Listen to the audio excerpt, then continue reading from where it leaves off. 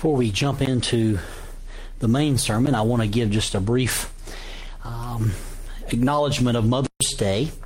And we recognize that for many, Mother's Day is fraught with a mixture of emotions. For some, it's a reminder of loss and what could have been. For others, it's a delight that is shared with the ones that we love. And for many, it is both of these. And even in this sort of bittersweet combination that can exist, it is good and right for us to pause and to give thanks to God for our mothers and to give thanks to our mothers for the investment and role that they have played in our lives. And so again, whether this is our mothers or our grandmothers or our wives or our spiritual mothers in the Lord within the church,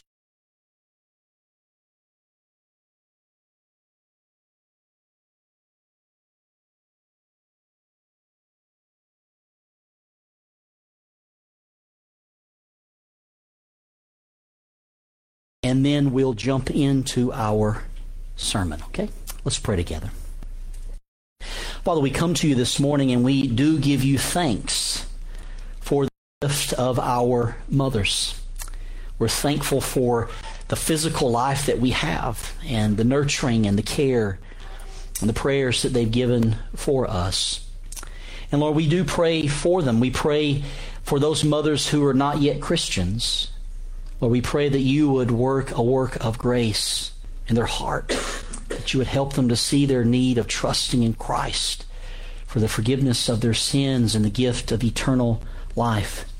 Father, we pray for mothers that you would give them purpose.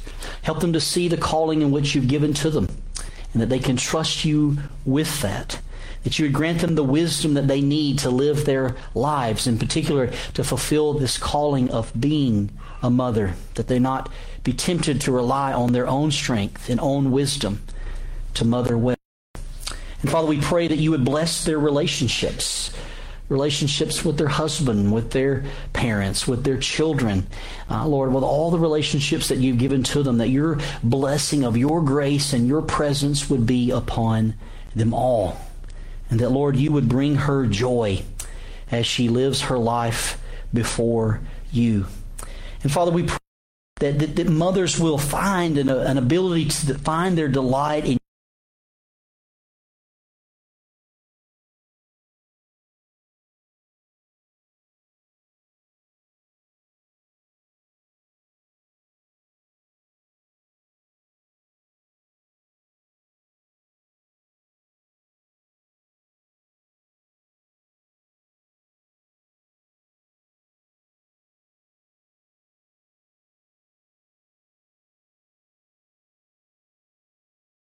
about to you, knowing that you can care for them beyond even the care that they can show.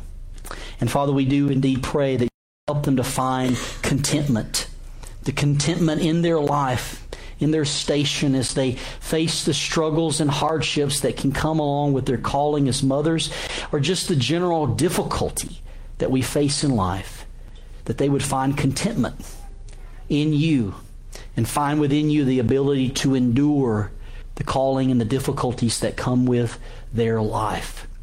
Lord, point their eyes to you. And Father, may their heart find true joy and satisfaction by resting in Christ. It's in His name we pray. Amen.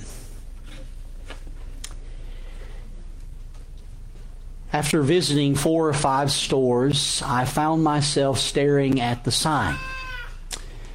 And the sign said, 1 pack of toilet paper per customer. And as I waited dutifully for them to unload the pallet and I received my package of toilet paper, I made my way to the checkout line. And as I was standing there, I thought to myself, how did we get to this point? If you had asked me 5 years ago, Seth, there will be a day where you will spend half a day trying to find a store that had toilet paper. And then as you wait to find that toilet paper, you will have a little bit of anxiety about whether there might be a fence fight break out as someone unloads a pallet of toilet paper. How did we get to that point? And the answer to that is uncertainty. People were fearful. They heard there's a shortage on toilet paper, among other things, because of the COVID pandemic. And so they began to act out of that uncertainty, out of that fear, and thought of themselves. But if we could have gone into the future at that moment, and we could have brought those individuals in that store to the present day and show them how we're living today, this is going to be the end of what this episode in the life of our country looks like. I hope when they would have seen that everything's going to be okay, that they would have acted differently when it come to purchasing toilet paper. You see, knowing how it's going to end, having certainty that in the end everything's going to be okay, allows us to live in a different way in the present. If you had today's knowledge in March of 2020, you would have acted differently throughout that episode. And that idea plays out in almost everything that we know, right? If you are going to go watch a movie in the theater, you don't want spoilers, right? You don't want to know how the movie ends, because if you know how the movie ends, it's going to take away the experience. You're not going to be scared when the character that you like their life is threatened, right? Because you know at the end they survive and everything's okay. You're not going to feel that emotion. You know, everything's going to be okay in the end. There's no reason to be nervous here, to be worried about what's going to happen. We already know, right? For some of you, like myself, maybe that seems like a calming thing. But the good news is, when it comes to our lives, we do know the last chapter. And thankfully, it's the best chapter, and it's the longest chapter compared to what we live in this life. And this idea of knowing how things end affects how we live in the present day is what Peter, the apostle, is using to motivate and to remind the Christians that he's writing to of how they should live in the here and now. The passage that Chad just read forms what's called an inclusio with a passage earlier in 1 Peter.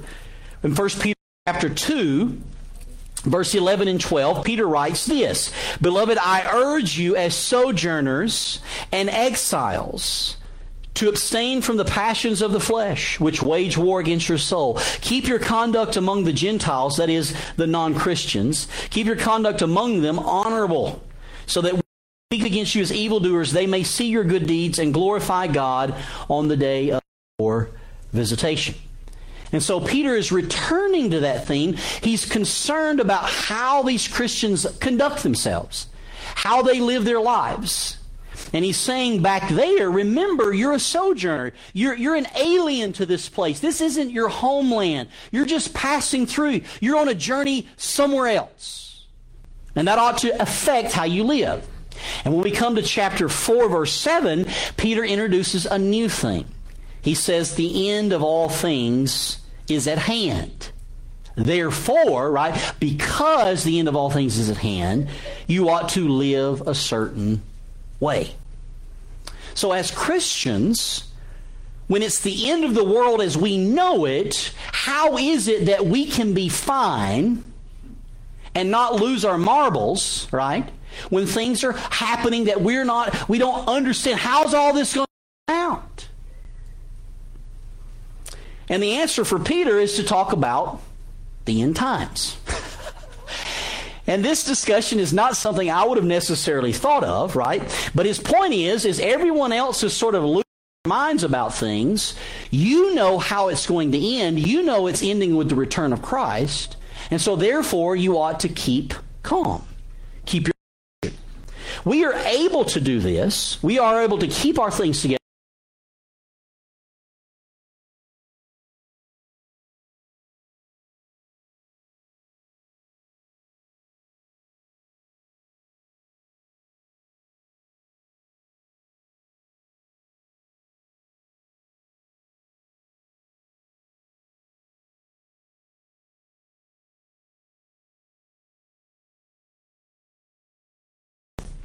So the end of all things is that glory and dominion, that is the power to reign, belongs to Jesus, not for just a season of time, but forever and ever.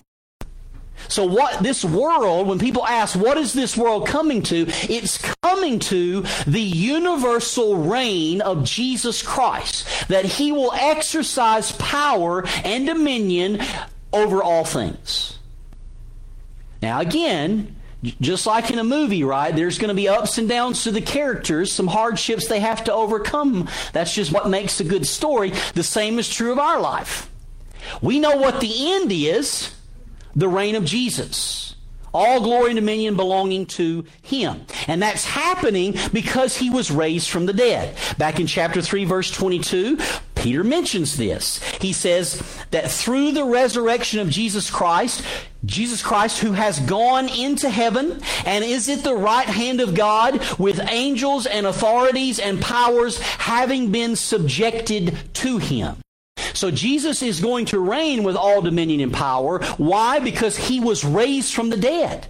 And being raised from the dead, after that, His Father saw Him fit to reign, and so He subjected angels and powers and authorities under Him to be ruled over. So when the end of the world is at hand, all coming to an end, we as Christians feel fine because, okay, that's the goal we're aiming at in looking at this series. So that's sort of a broader understanding and introduction to this, right? The last thing on God's agenda is to send His Son back. That's what Peter means when the end of all things are near. We don't know if it's tomorrow. We don't know if it's 3,000 years from now. But we know that's the next thing God's going to do. That gives us assurance, though, that the end of all things means blessing and living with Christ under His reign forever. That gives us a calmness because we know how it's going to end. It affects how we live in the meantime. But what I want to do for the rest of our time is to focus on what it means to serve others in light of the fact that the world is coming to an end. When we think about this sermon, I'd summarize it this way, that when Christ returns, let us be busy serving others.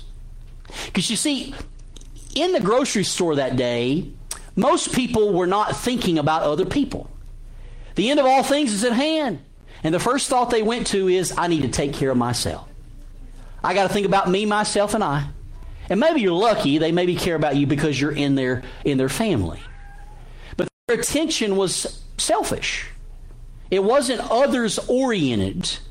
And partially either because they aren't Christians and don't have any of this worldview, or they were Christians but weren't thinking and acting based on their identity, knowing that ultimately, even if they weren't unable to wipe their rear end with toilet paper, their end was secure in heaven, right? That didn't compute in their head. So what do we do? What does a life of serving others look like? Well, there are a couple of opportunities for service that Peter lays out in this passage. And the first one, again, was a little bit shocking to me, but that is to pray with awareness. To pray with awareness. And we see that there in verse 7. To the end of all things is at hand, therefore be self-controlled and sober-minded for the sake of your prayers. Now, when it's the end of the world, most people don't feel fine, right? They do things that if things were normal, they would not have acted that way. They lack self-control. They lack clear thinking, right? Because what has made them feel safe has been taken away from them. Because in all honesty, having 3 meals a day and having your bank account full and all those things, those aren't truly helpful things once this life is over. So it's a false security that it often gives to us. But that sober-mindedness and that self-control is how we as Christians are to conduct ourselves. We're to be sane and we're to be sober in how we think. And Peter's playing on that when he uses the phrase there, sober-minded, because earlier in chapter 4, he says there in verse 3, the time has passed The time of the past suffices for doing what the Gentiles want to do, that is, non-Christians. Living in sensuality, passions and drunkenness, orgies, drinking parties, and lawless idolatry. With respect to this, they are surprised when you do not join them in the same flood of debauchery, and they malign you. But they will give an account to him who is ready to judge the living and the dead. And so Peter's making a contrast. He's like, those who don't understand that the end of all things are at hand, that Christ is returning to either save those who have trusted in him or to judge those who've rejected him, you're going to live differently.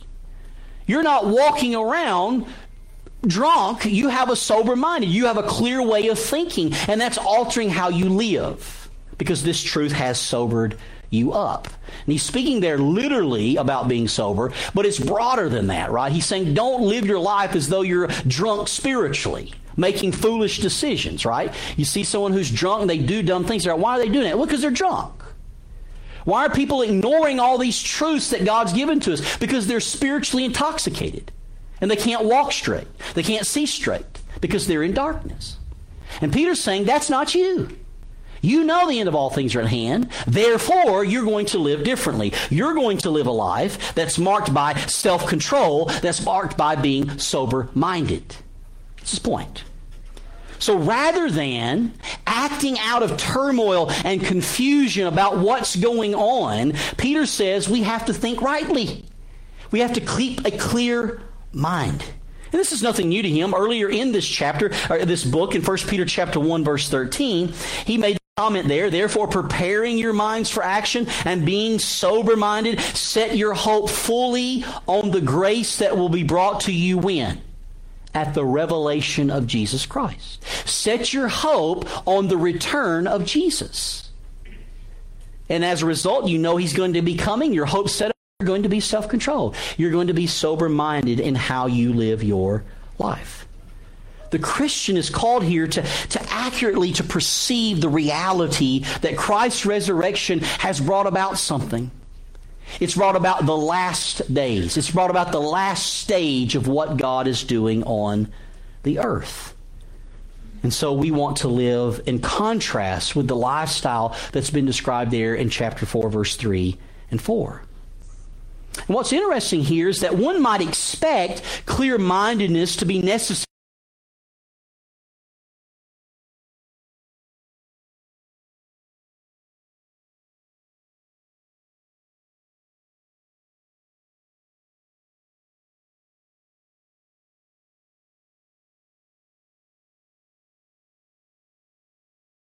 Peter's concern about being self-controlled and clear-minded is that you can pray. Not that you can have your plan of escape or your plan of action when everything's falling away.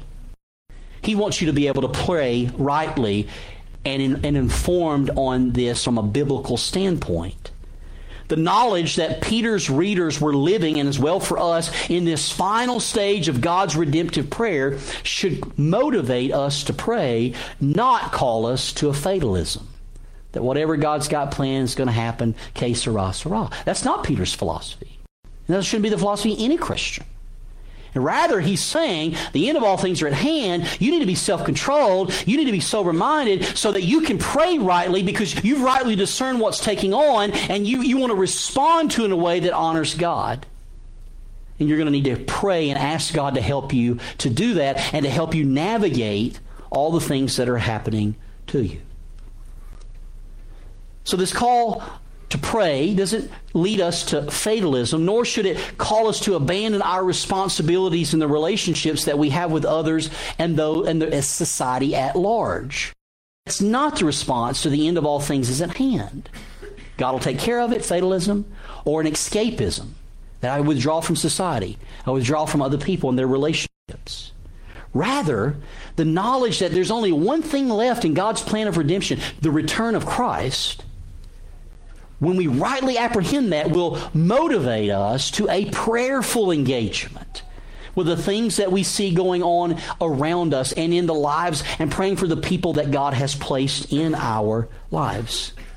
And this is a needed reminder because you have to remember that Peter's readers were being persecuted for their faith. Because they were Christians, people were targeting them. And so think about that. How difficult would it be to pray when others' reactions to your faith are hostile? They're hostile to you, and that hostility is jeopardizing your social standing in that society. It's jeopardizing perhaps your livelihood.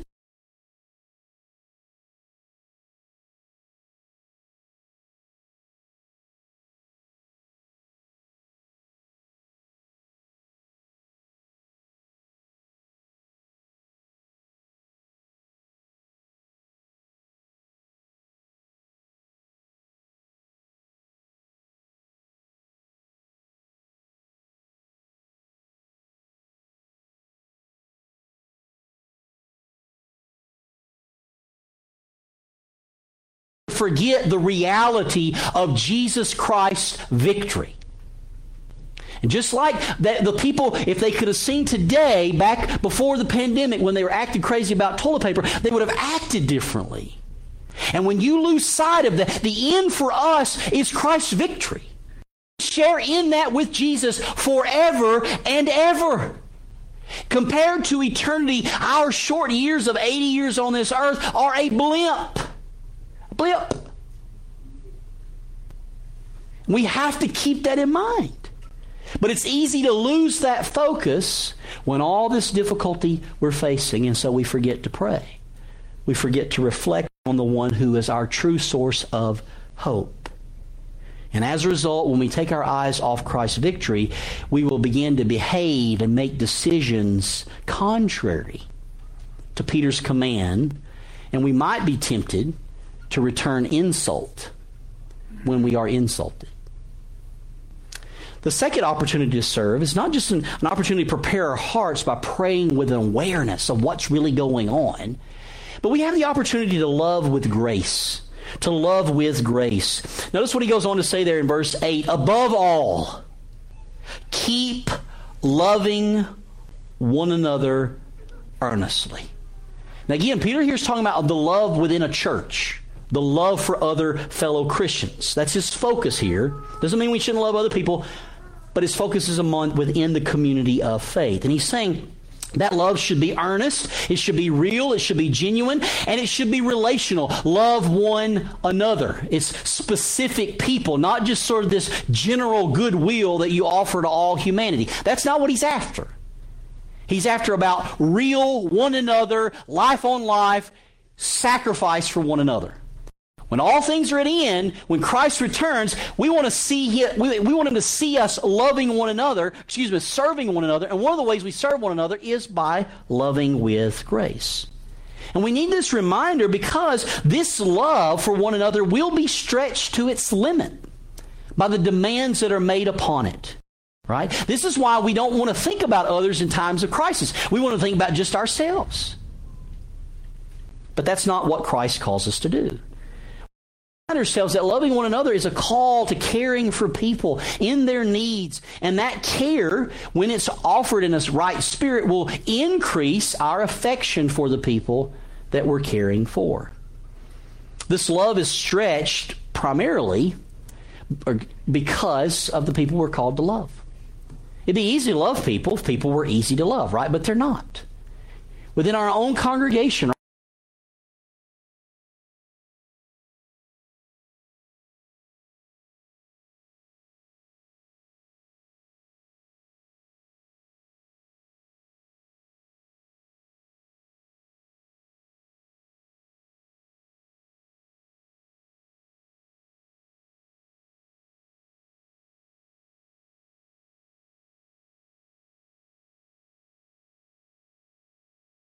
someone who's always grumbling, complain.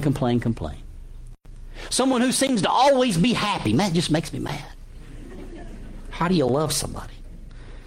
Always sees the cup half full. Someone who shares different interests, different politics.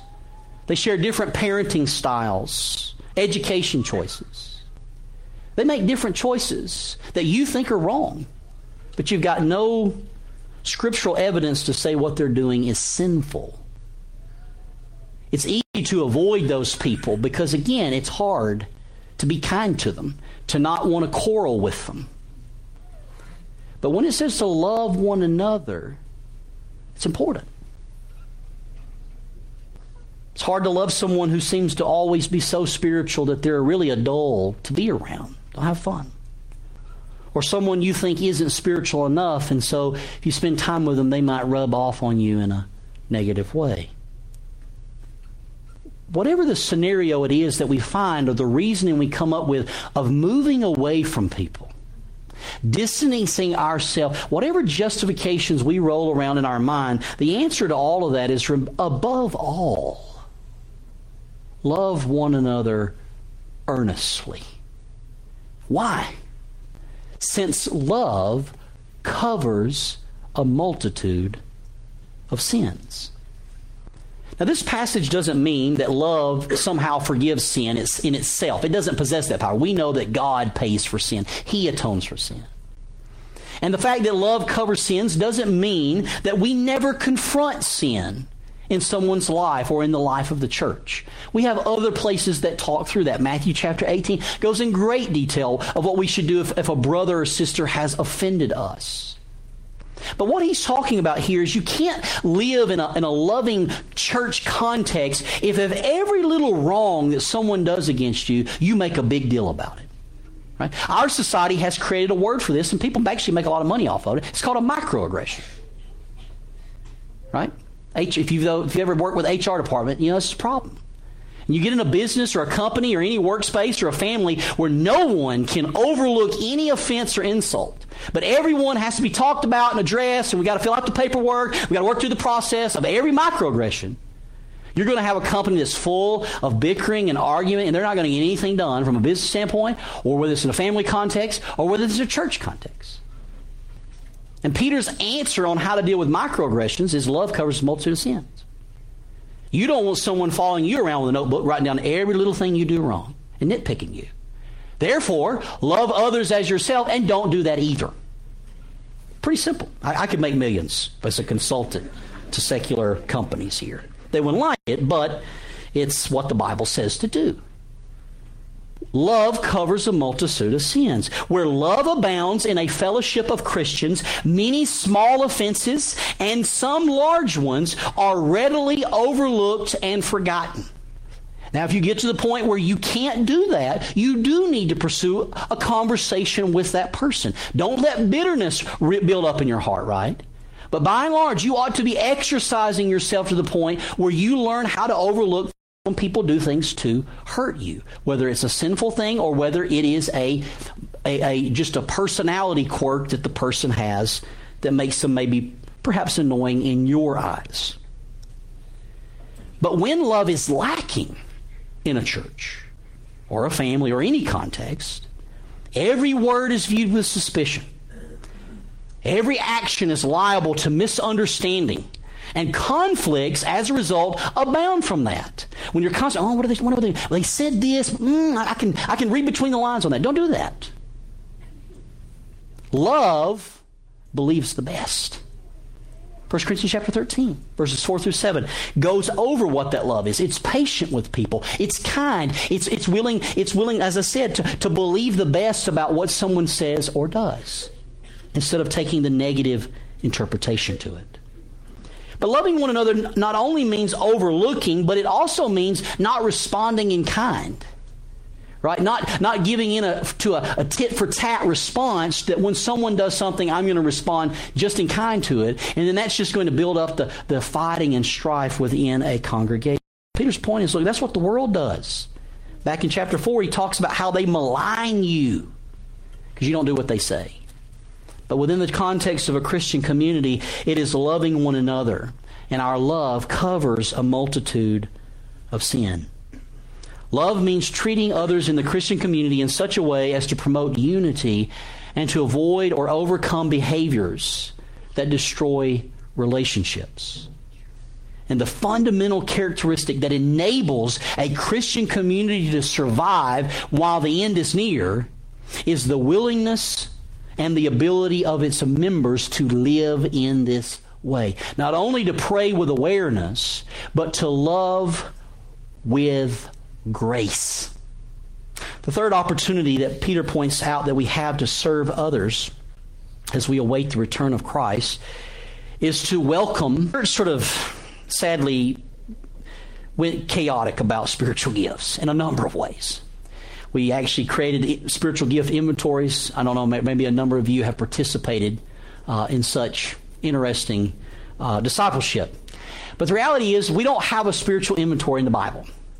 And so when we think about gifts, a lot of times we've gotten off base in how we think about that. A spiritual gift is really any talent or ability which is empowered by the Holy Spirit and able to be used in the ministry of the church. Right? So a lot of times people try to divide this into natural gifts and spiritual gifts. No. Every gift is from God, right? And therefore, if it's empowered by His Spirit, it is a spiritual gift or talent.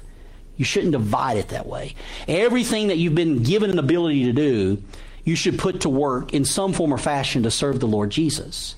It doesn't mean it necessarily has to happen within the context of a church service. Okay? We need to broaden our understanding a little bit about these gifts. And he talks about this here in verse 10. As each has received a gift, and so the implication there is that everyone has, as each has received a gift, use it to serve one another as good stewards of God's varied grace. Whoever speaks as one who speaks oracles of God, whoever serves as one who serves by the strength that God supplies, in order that in everything God may be glorified through Jesus Christ, to whom belong glory and dominion forever and ever. Amen. So when we think about these gifts, there are really two specific categories that Peter uses. You can find other lists of spiritual gifts in the writings of the Apostle Paul, but what you'll notice if you ever compare those lists is none of them are exhaustive. This list has certain things. This list over here that Paul writes as well, it might have some carryover, but there's things that he leaves off that were on this list, and there's things on this list that aren't on this list. So what we have to be careful is thinking that there's an exhaustive list somewhere. There's not. That's why these spiritual inventories really failed a lot of people. It's because they think that's all the gifts there are. But the reality is we have all types of gifts and talents. We want them empowered by the Spirit and used for the ministry towards people. That's a spiritual gift. And we ought to be using it to serve one another. So there are two broad categories that Peter gives here. That is, one is speaking God's word. And this can be different areas of speaking, right? We can think about preaching and teaching. We can think about singing songs to one another. We can think about conversations that take place one-on-one as you're speaking God's truth in the life of somebody. Peter talks about these speaking gifts. And he uses the phrase there that whoever speaks as one who speaks oracles of God. Okay? And so he's given that phrase there. What does that mean? Well, is it a warning against sort of imposing your own ideas or just speaking merely human wisdom, right? Speaking the oracles of God. And so it's saying, don't speak anything but that which God has spoken, right? Or is it a reminder of the sacred nature of what's taking place? Like you're uttering God's very words, so you need to speak in such a manner that reflects the seriousness of what you're doing, right? Ultimately, we don't fully know here. I think both are true, but ultimately what Peter's intention here is it's a little bit fuzzy. I sort of take it this way, that there's a promise that God will, in that moment as you're seeking to speak for Him, He will recall to you the truth He has spoken that you've stored up in your heart, right? And so as I go about to speak God's word to someone as a means of service to them, I want to speak that in such a way that I'm relying upon God in His word and in His Spirit to call to memory that word to speak it in the moment. Okay? That's what I understand Peter to mean, speaking God's word as one who speaks the oracles of God. And so there are speaking gifts. And then there are serving gifts. Okay? Serving God's people. He mentions that next. Whoever serves, verse 11, as one who serves by the strength that God supplies. Right? And that's why I mean here, I take there to be a parallel. If you're serving by the divine provision, the strength God provides. If you're speaking by divine provision, the words that God has supplied. So whether you speak or whether you're serving, you need to speak the words of God, and you need to serve in the strength that God supplies. What's interesting here is I think, too, a lot of times people can get too focused on which category they land in. I actually think every Christian should be in both categories. I think every Christian in some form or fashion to serve one another in other practical, physical, I shouldn't use the word practical, but more physical, addressing more physical needs. And so a lot of times people try to categorize themselves, so what's really going on a lot of times is they're trying to get out of doing one or the other. And sometimes you're not really gifted that way, right? You might not be gifted to stand up here and to deliver a sermon, but you can be gifted to speak God's word to someone in a private conversation. So those are the types of gifts, speaking God's word and serving God's people. And then Peter provides some instruction on how we use these gifts rightly. Because just like the Corinthian church, the misuse of spiritual gifts can create conflict within a church. And the conflict in the Corinthian church was that the exercise of spiritual gifts was about the individual purpose, the person. They were being selfish. They weren't using their gifts to serve other people. They were using their gifts to display their abilities, to draw attention to themselves, right? So when we think about using our gifts rightly, we have to consider that we are stewarding God's grace, right? We have been entrusted. He uses the phrase there, as each one has received a gift, so everybody has gifts, use it to serve one another as good stewards of God's varied grace. That is, God's grace has great variety to it, and His varied grace has distributed a number of types of gifts to the church. And whatever gifts He has distributed to you, you are entrusted with that. And if you hold that gift back and you don't develop it and you don't employ it in service to other people, you're going to give an account to God. There's a parable about this, the parable of the steward, right? He entrusts certain talents to these people, and one guy doesn't use any of them. He just buries it in the ground. And when Jesus comes back, it's not a pretty scene. And right, as a church, we don't create a lot of opportunities for you to serve. We have a few that are associated with our Sunday morning gathering.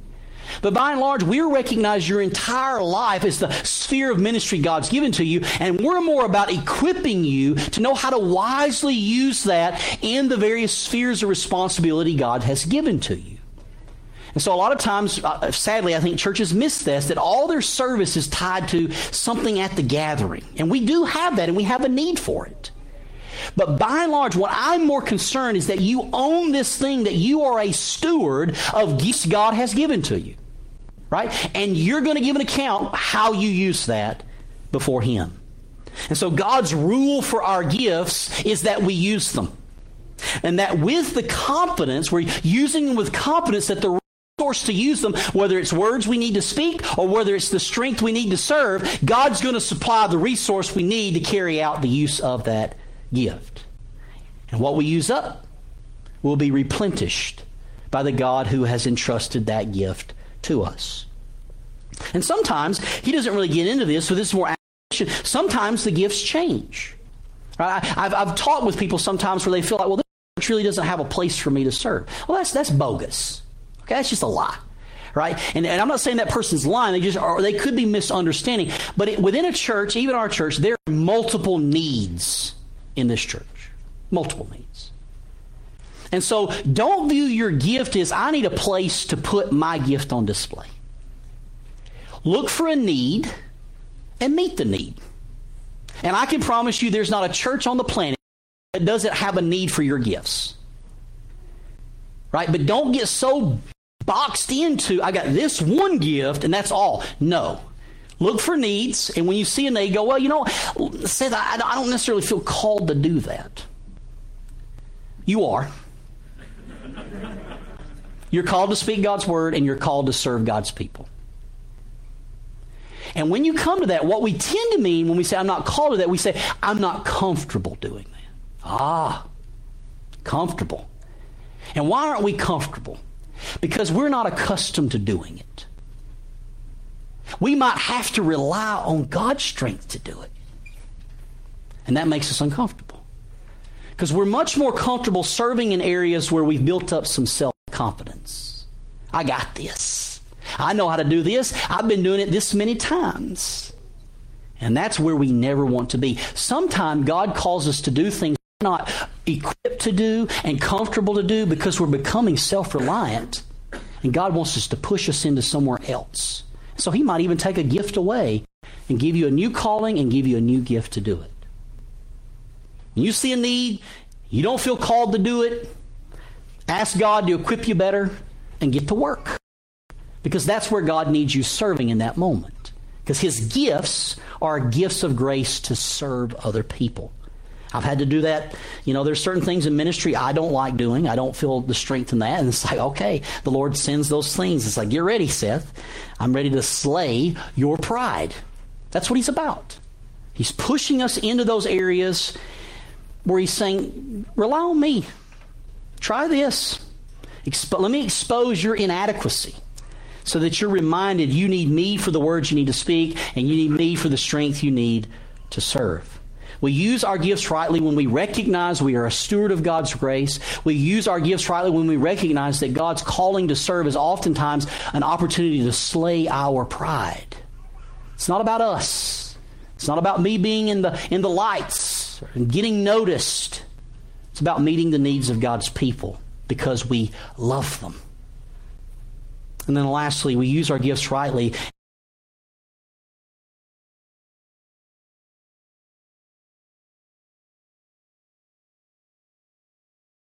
Use it to serve one another as good stewards of God's varied grace. Whoever serves is one who speaks oracles of God. Whoever serves is one who serves by the strength that God supplies, in order that in everything God may be glorified through Jesus Christ. That's an opportunity. Lord, when you're telling me, Lord, if I recognize you giving me gifts and when I exercise them in a way to serve others, not to glorify myself, and when I use those gifts, not relying in my own strength and my own wisdom, but I speak your word and I serve your people relying on you, that brings you glory. That's what He's saying. And the flip side is when we don't do it that way, when we use our gifts for ourselves to display our wisdom and to display our giftedness, when we use our gifts in a way that we really don't need to rely upon God, and we don't use it to serve others, the result is that God is not glorified. Instead, we are being glorified. That's a problem. When Jesus returns, we want to be found serving other people. Not so caught up in selfishness that all we're thinking about in our lives is me, myself, and I. Peter's saying the end of all things is at hand. The return of Christ is next on the agenda. When He comes, be found serving others by praying with an awareness, by loving with grace, by welcoming people without grumbling, and by using your gifts to serve others in such a way that God is glorified by your service. Let's pray. Father, we thank you for your word. We're thankful for the instruction that you give to us and to see how practical and how relevant it truly is. Father, I pray that whatever the future holds, that here sort of in the next few months or the next years, the next decades, that we as a church would never get so focused on reacting to all that's going on out there that we forget to serve one another. Lord, give this church a heart for each other. Lord, that we would truly experience heaven on earth. That we can retreat for moments from the world to be encouraged by being with a people who are aware of what's going on and even aware of that they're praying for one another. We're seeking to love one another. We're seeking to welcome one another and share what we have. And that, Lord, we're using the talents and gifts that you've given not just for sole pursuit of ourselves, but to help each other. Father, that's a family. And Father, we know that to be able to carry this out, to forget self and focus on others, Lord, is beyond our human ability. It takes a work of your grace. And Father, I'm thankful for that work you've begun in so many in this room. And Father, we ask that you would fan that more and more in each of our hearts. That we would not shy away from these opportunities that you've given to serve other people. But calling upon you and looking to you for the wisdom and the strength we need, that we would run and embrace one another. It's in Christ's name we pray. Amen.